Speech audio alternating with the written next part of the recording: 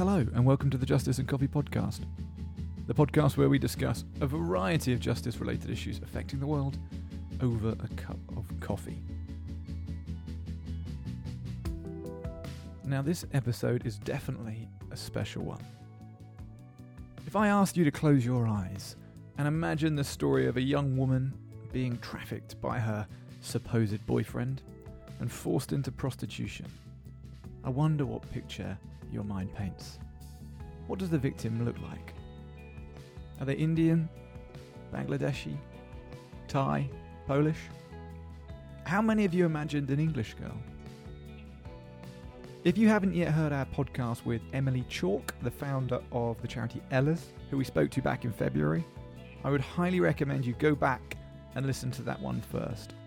In it, Emily mentions one of the women she was able to help, a young English woman who was trafficked to France and forced into prostitution, aged 19.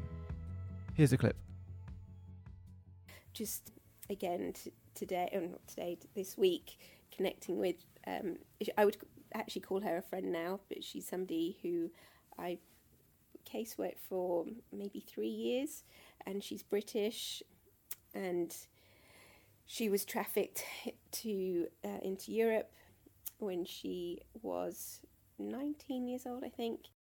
So I got to meet her, long story how we connected, but she had only been back here a few months, and one of the first things she said to me was, I just want to be normal again. Now you could see all over her that she'd experienced something terrible. She couldn't look me in the eye. She was really, it was obvious that she had been through something very difficult. And then we sort of talked about what she wanted to do, and in the end she ended up going back to university. I said, if you want to lead a normal life, you either need to study or you need to go to work. I suggest going to study, a bit easier.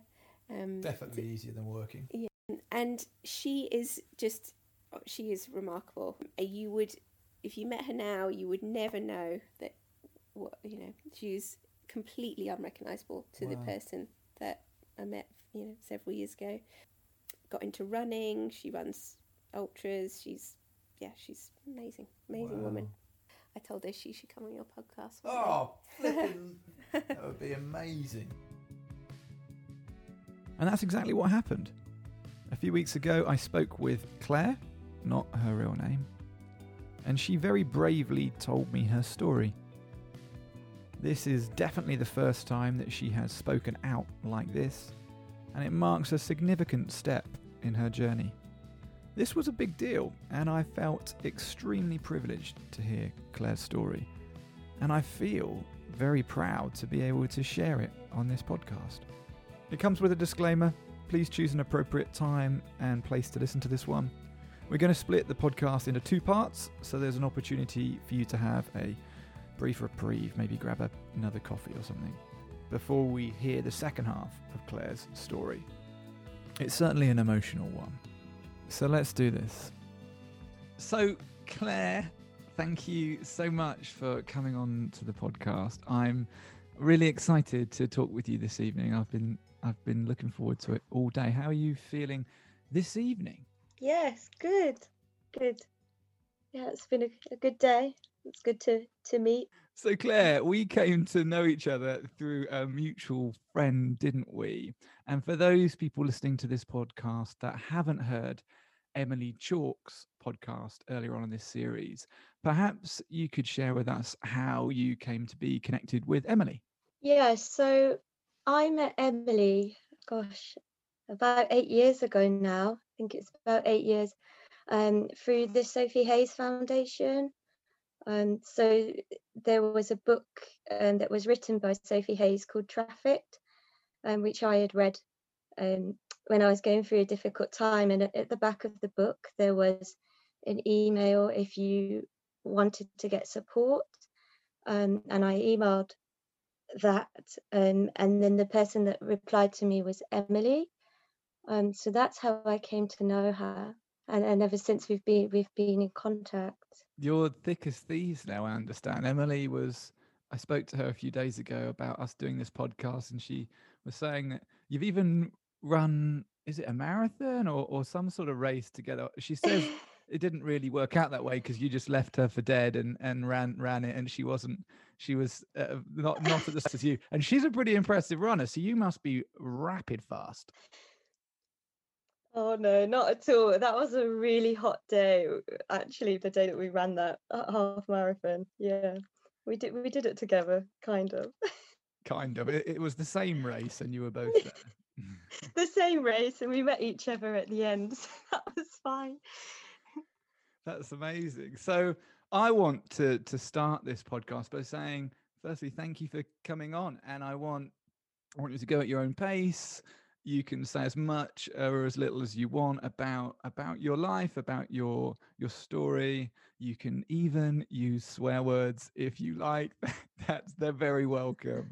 But I want it to be directed by you at your comfort level. But I would just love for you to share your account and your story and some of your life with us and with our listeners. But before we get started, I'll have to pose to you the same question that I pose to every guest on this podcast, which is, Claire, how do you take your coffee?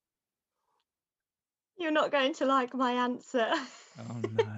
I don't drink coffee, unfortunately. This is I did work in a coffee shop at one point though, so I do know some coffees, but yeah. I think we're probably something like 60-40 for the people that have come on the show. I need to start investing in tea, right? I need to bring it into the business model. Yes. Clearly. Need to be more inclusive at Blue Bear. Yeah, for sure.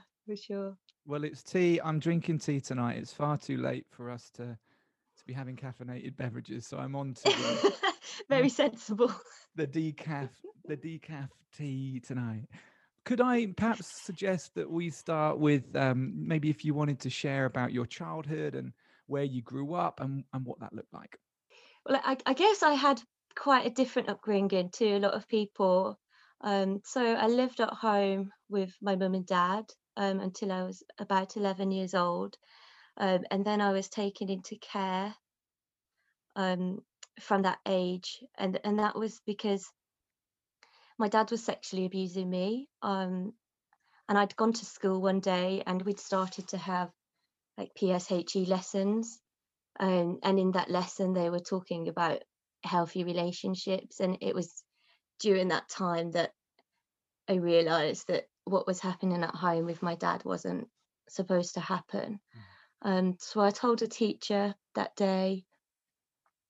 And from that day, I didn't go home again. And my mum found it too difficult to deal with. She felt that she just couldn't cope with what she'd heard and what she'd been told. She felt that she couldn't believe it. So from that day I went into care. And care was really tricky for me. I really didn't settle in foster care. So I guess most people would go and live in a family home, but I hated that. I really struggled fitting in with a new family because I missed my own. Actually, I wanted to be back with my parents.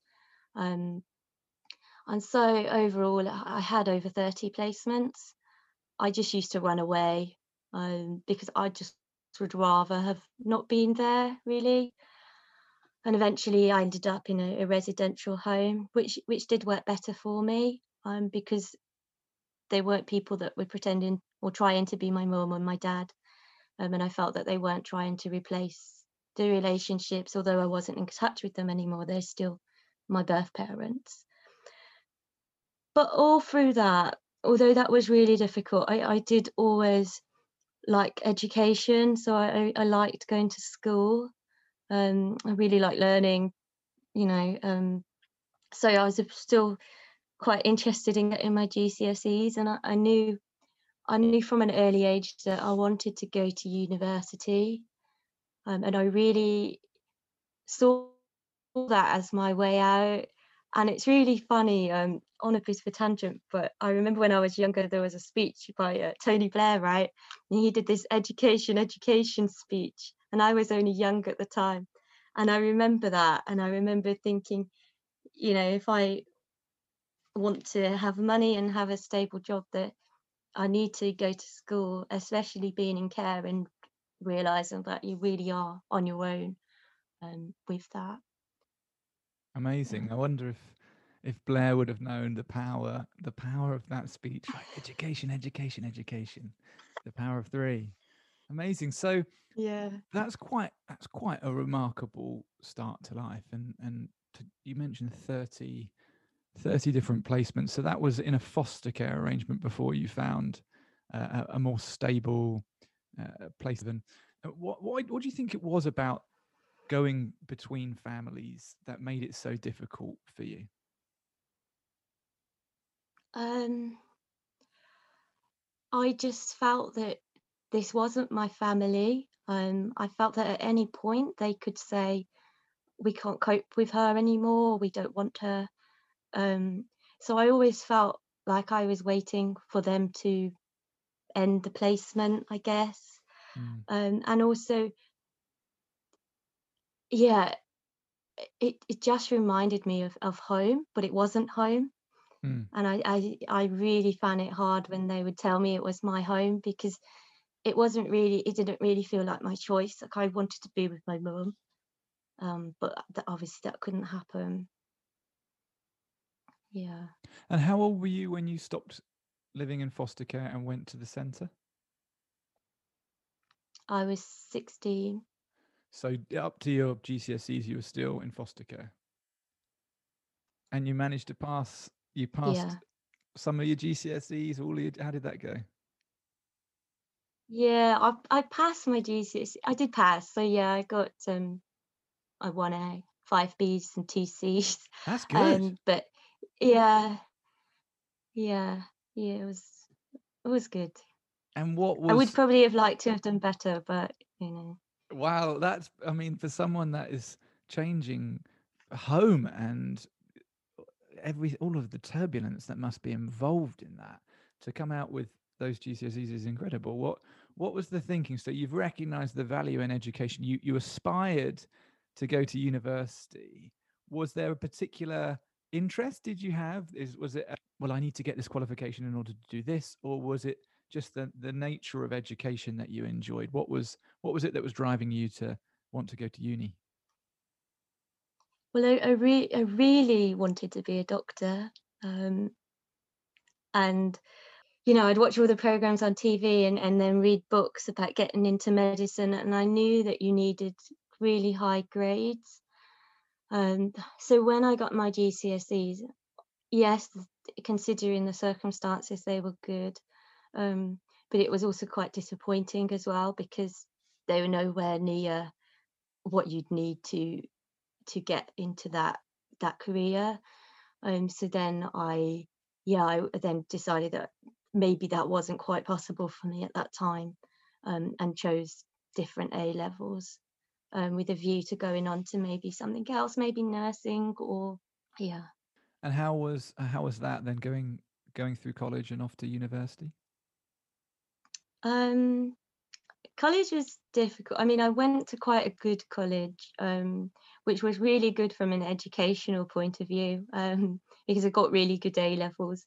But I guess I didn't fit in really. I felt quite different to them, especially coming from like a residential home and having lots of meetings, and I just really felt like I stood out.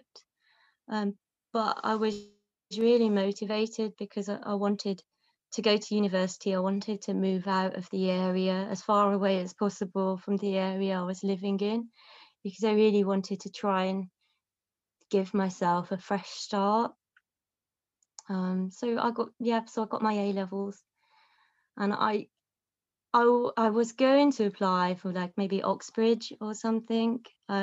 Oh But wow, I so also wanted you to did go well to on you did well on your A levels if that was an option. Yeah, I got 5 A's, Come so on. I'm still really happy with that. Yeah, I'm super happy Five with that. A's, that's amazing. Yeah, I'm glad I asked you there. I wouldn't yeah. have wanted you to humbly glaze over that. That would have been an injustice. Yeah, I was super happy. And it really was kind of my whole focus then, studying for my A levels, because I knew that, I needed to get into university.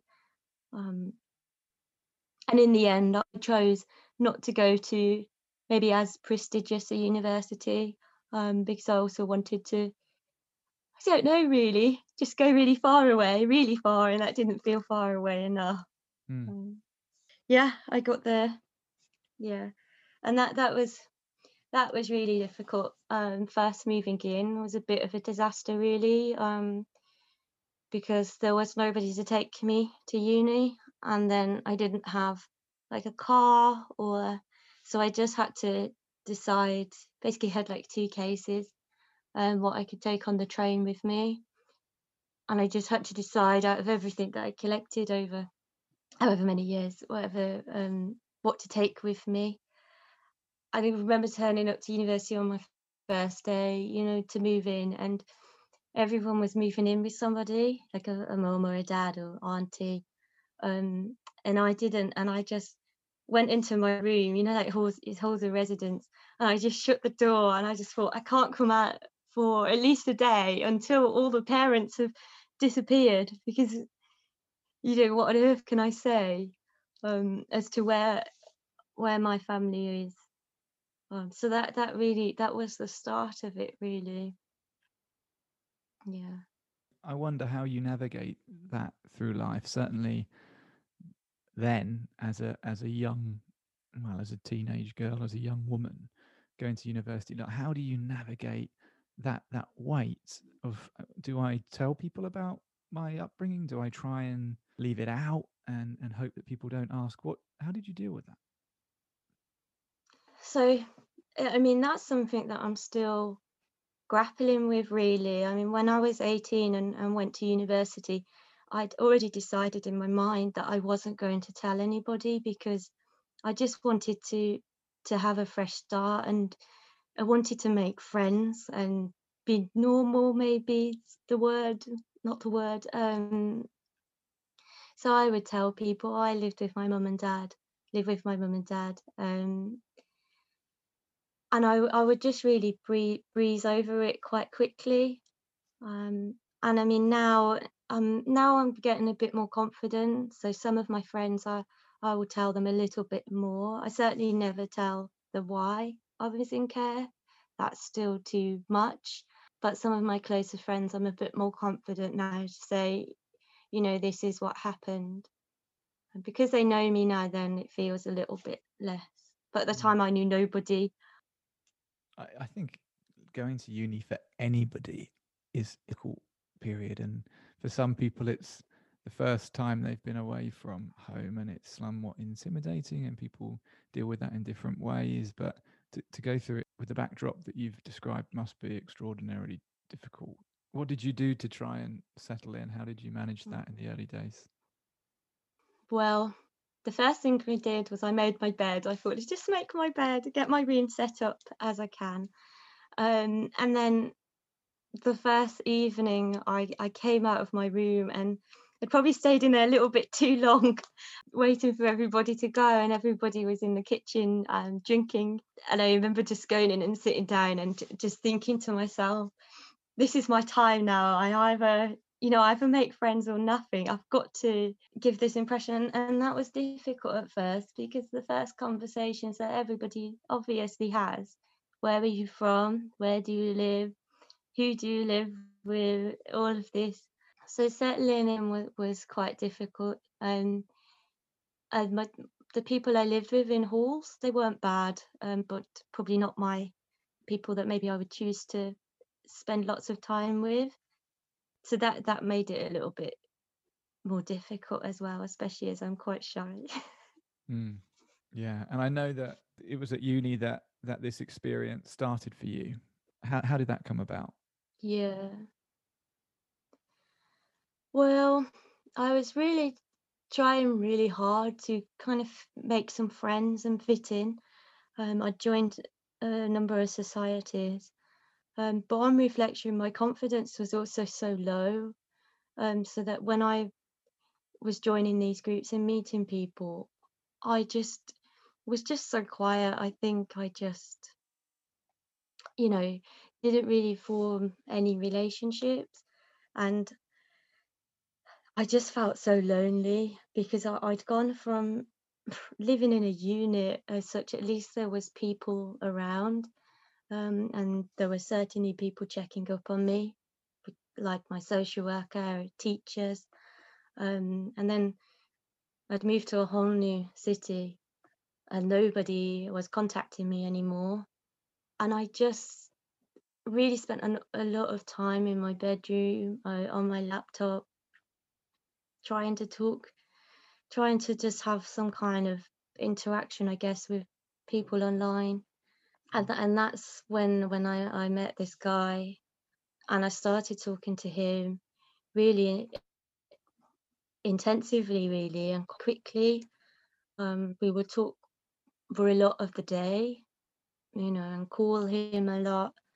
And it was really felt like the best relationship I'd built with anybody ever. Yeah. So tell me a bit more about him and what happened with him. So we started we were talking a lot, and he was probably one of the first people as well that I would speak to about my problems, and tell him what was going on for me. And I felt like he understood, and he would always talk about things that were really important to me as well, like learning, education, and he would also, he said that he wanted to be with me and that he loved me. I mean, that he really wanted me to come and meet him, that I could just come for a holiday. We could then spend some time together, that it would be far better than the situation that I was in now. And it was coming up to Christmas, and I had the dread of being on my own on Christmas Day as well. And I just thought, this is actually going to be really good. I'm actually going to meet this person that at the time I considered my boyfriend, although I hadn't met him yet. And I just thought, yeah, this is good, and I was really looking forward to it. So then, yeah, I went over and I met him. And what was that like when you met him? And actually, whereabouts was he? In France. So what did you do? Did you get a train there or fly there or? Yeah, I flew there, and he met me there. And I remember I got off the plane and I was looking for him, and he did look quite different to what I thought he looked like. So he was a little bit older than I had expected him to look. But I thought that's okay, that's okay, don't worry about that. And the alarm bells kind of went off in my head. What am I doing? This is quite crazy thing for me to do, especially a person like me that doesn't really take risks ever. Yes, but I didn't. And for the first few days, it was okay. We spoke a lot, and I felt like I knew him really well. I didn't really feel like I needed to get to know him that well. I felt like I already knew him. And after a few days, he just started saying to me, "Well, what's the point in you going back? We're getting on so well, and if you go back, then you will, what are you going back to?" And really, I didn't have very much to say back to that, because in my head, what was I going back to? I hadn't really, university wasn't turning out to be what I wanted it to be.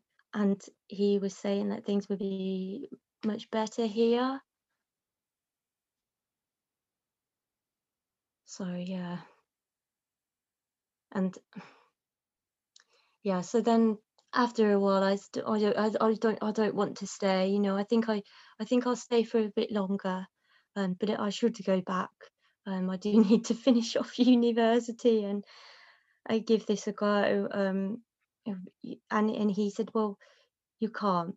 I just remember being like, "Excuse me," and he was like, "You can't.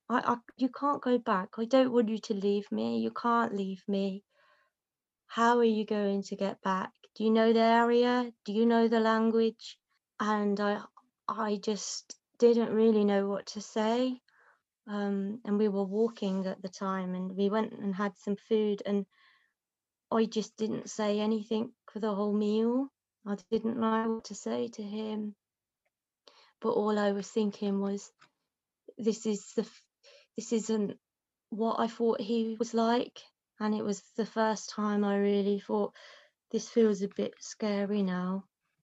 And by this time, he'd already got my passport, because when I first met him, he was, oh, give me your passport, I will look after it for you. Let me put it in my bag. And I didn't think anything of it, you know. I just thought he was being secure, being safe. And then when the time came, I thought I'd go blank, and I said, you know, can I have my passport? And he was like, no, I said to you, you can't.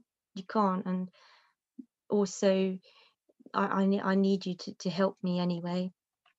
And then that's when he told me what he needed me to be doing. So this, how old was this guy? You said he looked older than you were expecting him to be. How old were you expecting him to be, and how old do you think he was? I was expecting him to be 25, but he wasn't. He was in his 30s, or 33, And how old were you at the time? just turned 19. Wow. So after this guy said that he wasn't going to let you go, and you realised, actually, I don't think he's messing around, and this feels a little bit more uncomfortable and dangerous. What was it that he asked you to do for him? He said that he needed me to work. And I said, well, what do you mean? And he said, you know, I need you to work. What are women good for? And he started laughing.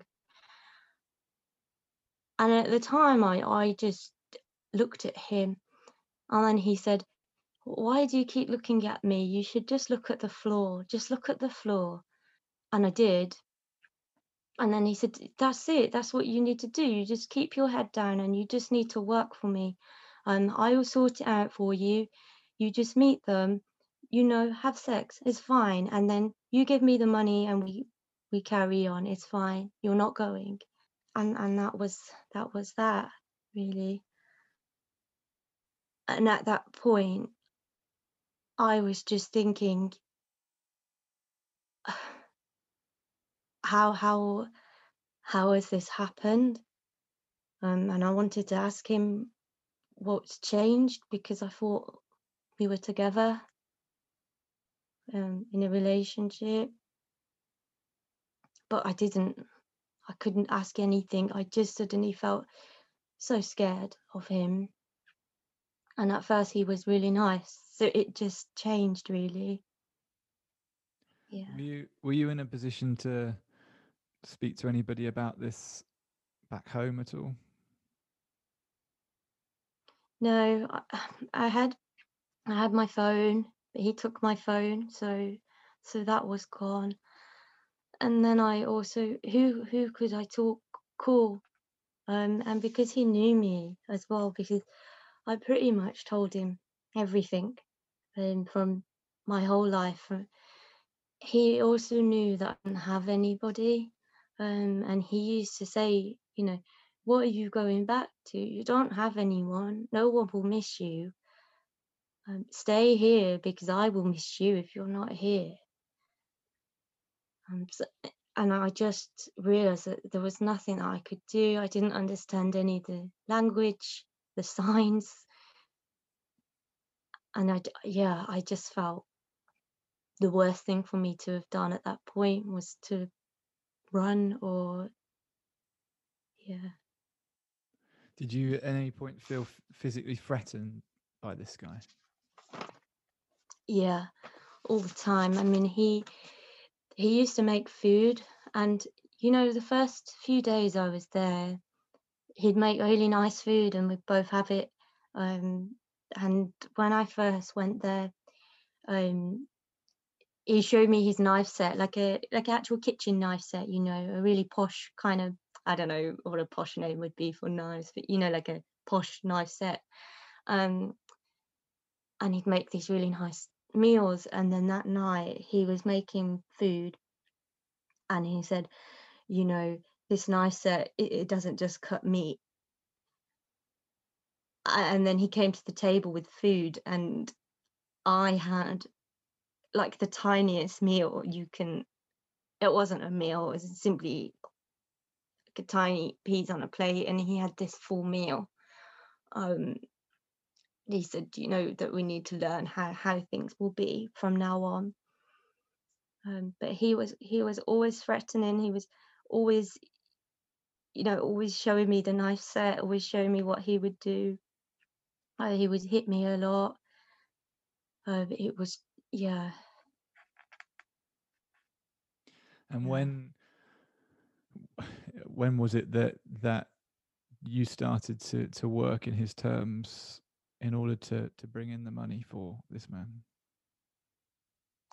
So the next day he was going through. I'd brought like with me just a back, but like carry-on luggage, like a tiny backpack. And he was going through my bag, and he was like, "What have you brought with you? What's this? What's this?" Going through some of my clothes, and I was just looking at him, and I was like, "It's my clothes," and he was like, "None of this will be good enough.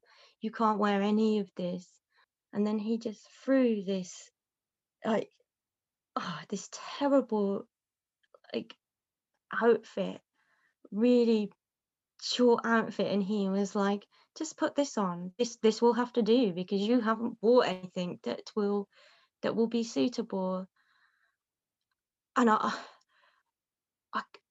I couldn't even say anything. I was just in just total disbelief that this was happening. And I went to walk into the bathroom to put it on, and he was like, "Why are you going into the bathroom? Put it on here. I want to watch you put it on." And then that afternoon, a guy came to meet me, and that was my first time working. And I had no idea. It was really, yeah, I had no idea what was going on, and I didn't know what to do. And I just remember, like, my big memory of this guy was how happy he was. But then he kept smiling and laughing. And I just, yeah. Wow. Isn't she amazing? So we're going to take a break here before we start the second half of Claire's story. I promise you're going to want to hear how Claire is today and what she is now doing with her life. Here's a clip. I reached out to Emily when I'd read this book that made sense to me, because it was another ex-British person that had gone through it, and I really felt that I was the only person in the UK that had managed to get themselves into this silly situation.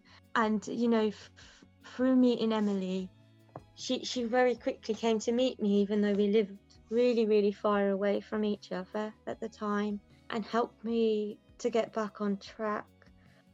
But with a lot of help, I then went back to university. You didn't just get through university. You did rather well, didn't you? Yeah, I did pretty well. Yeah. How did that work out for you? What was the scores on the doors at the end of that period? Yeah, so I got a first. Come on. So grab a coffee, tea if you have to, and meet us in part 2.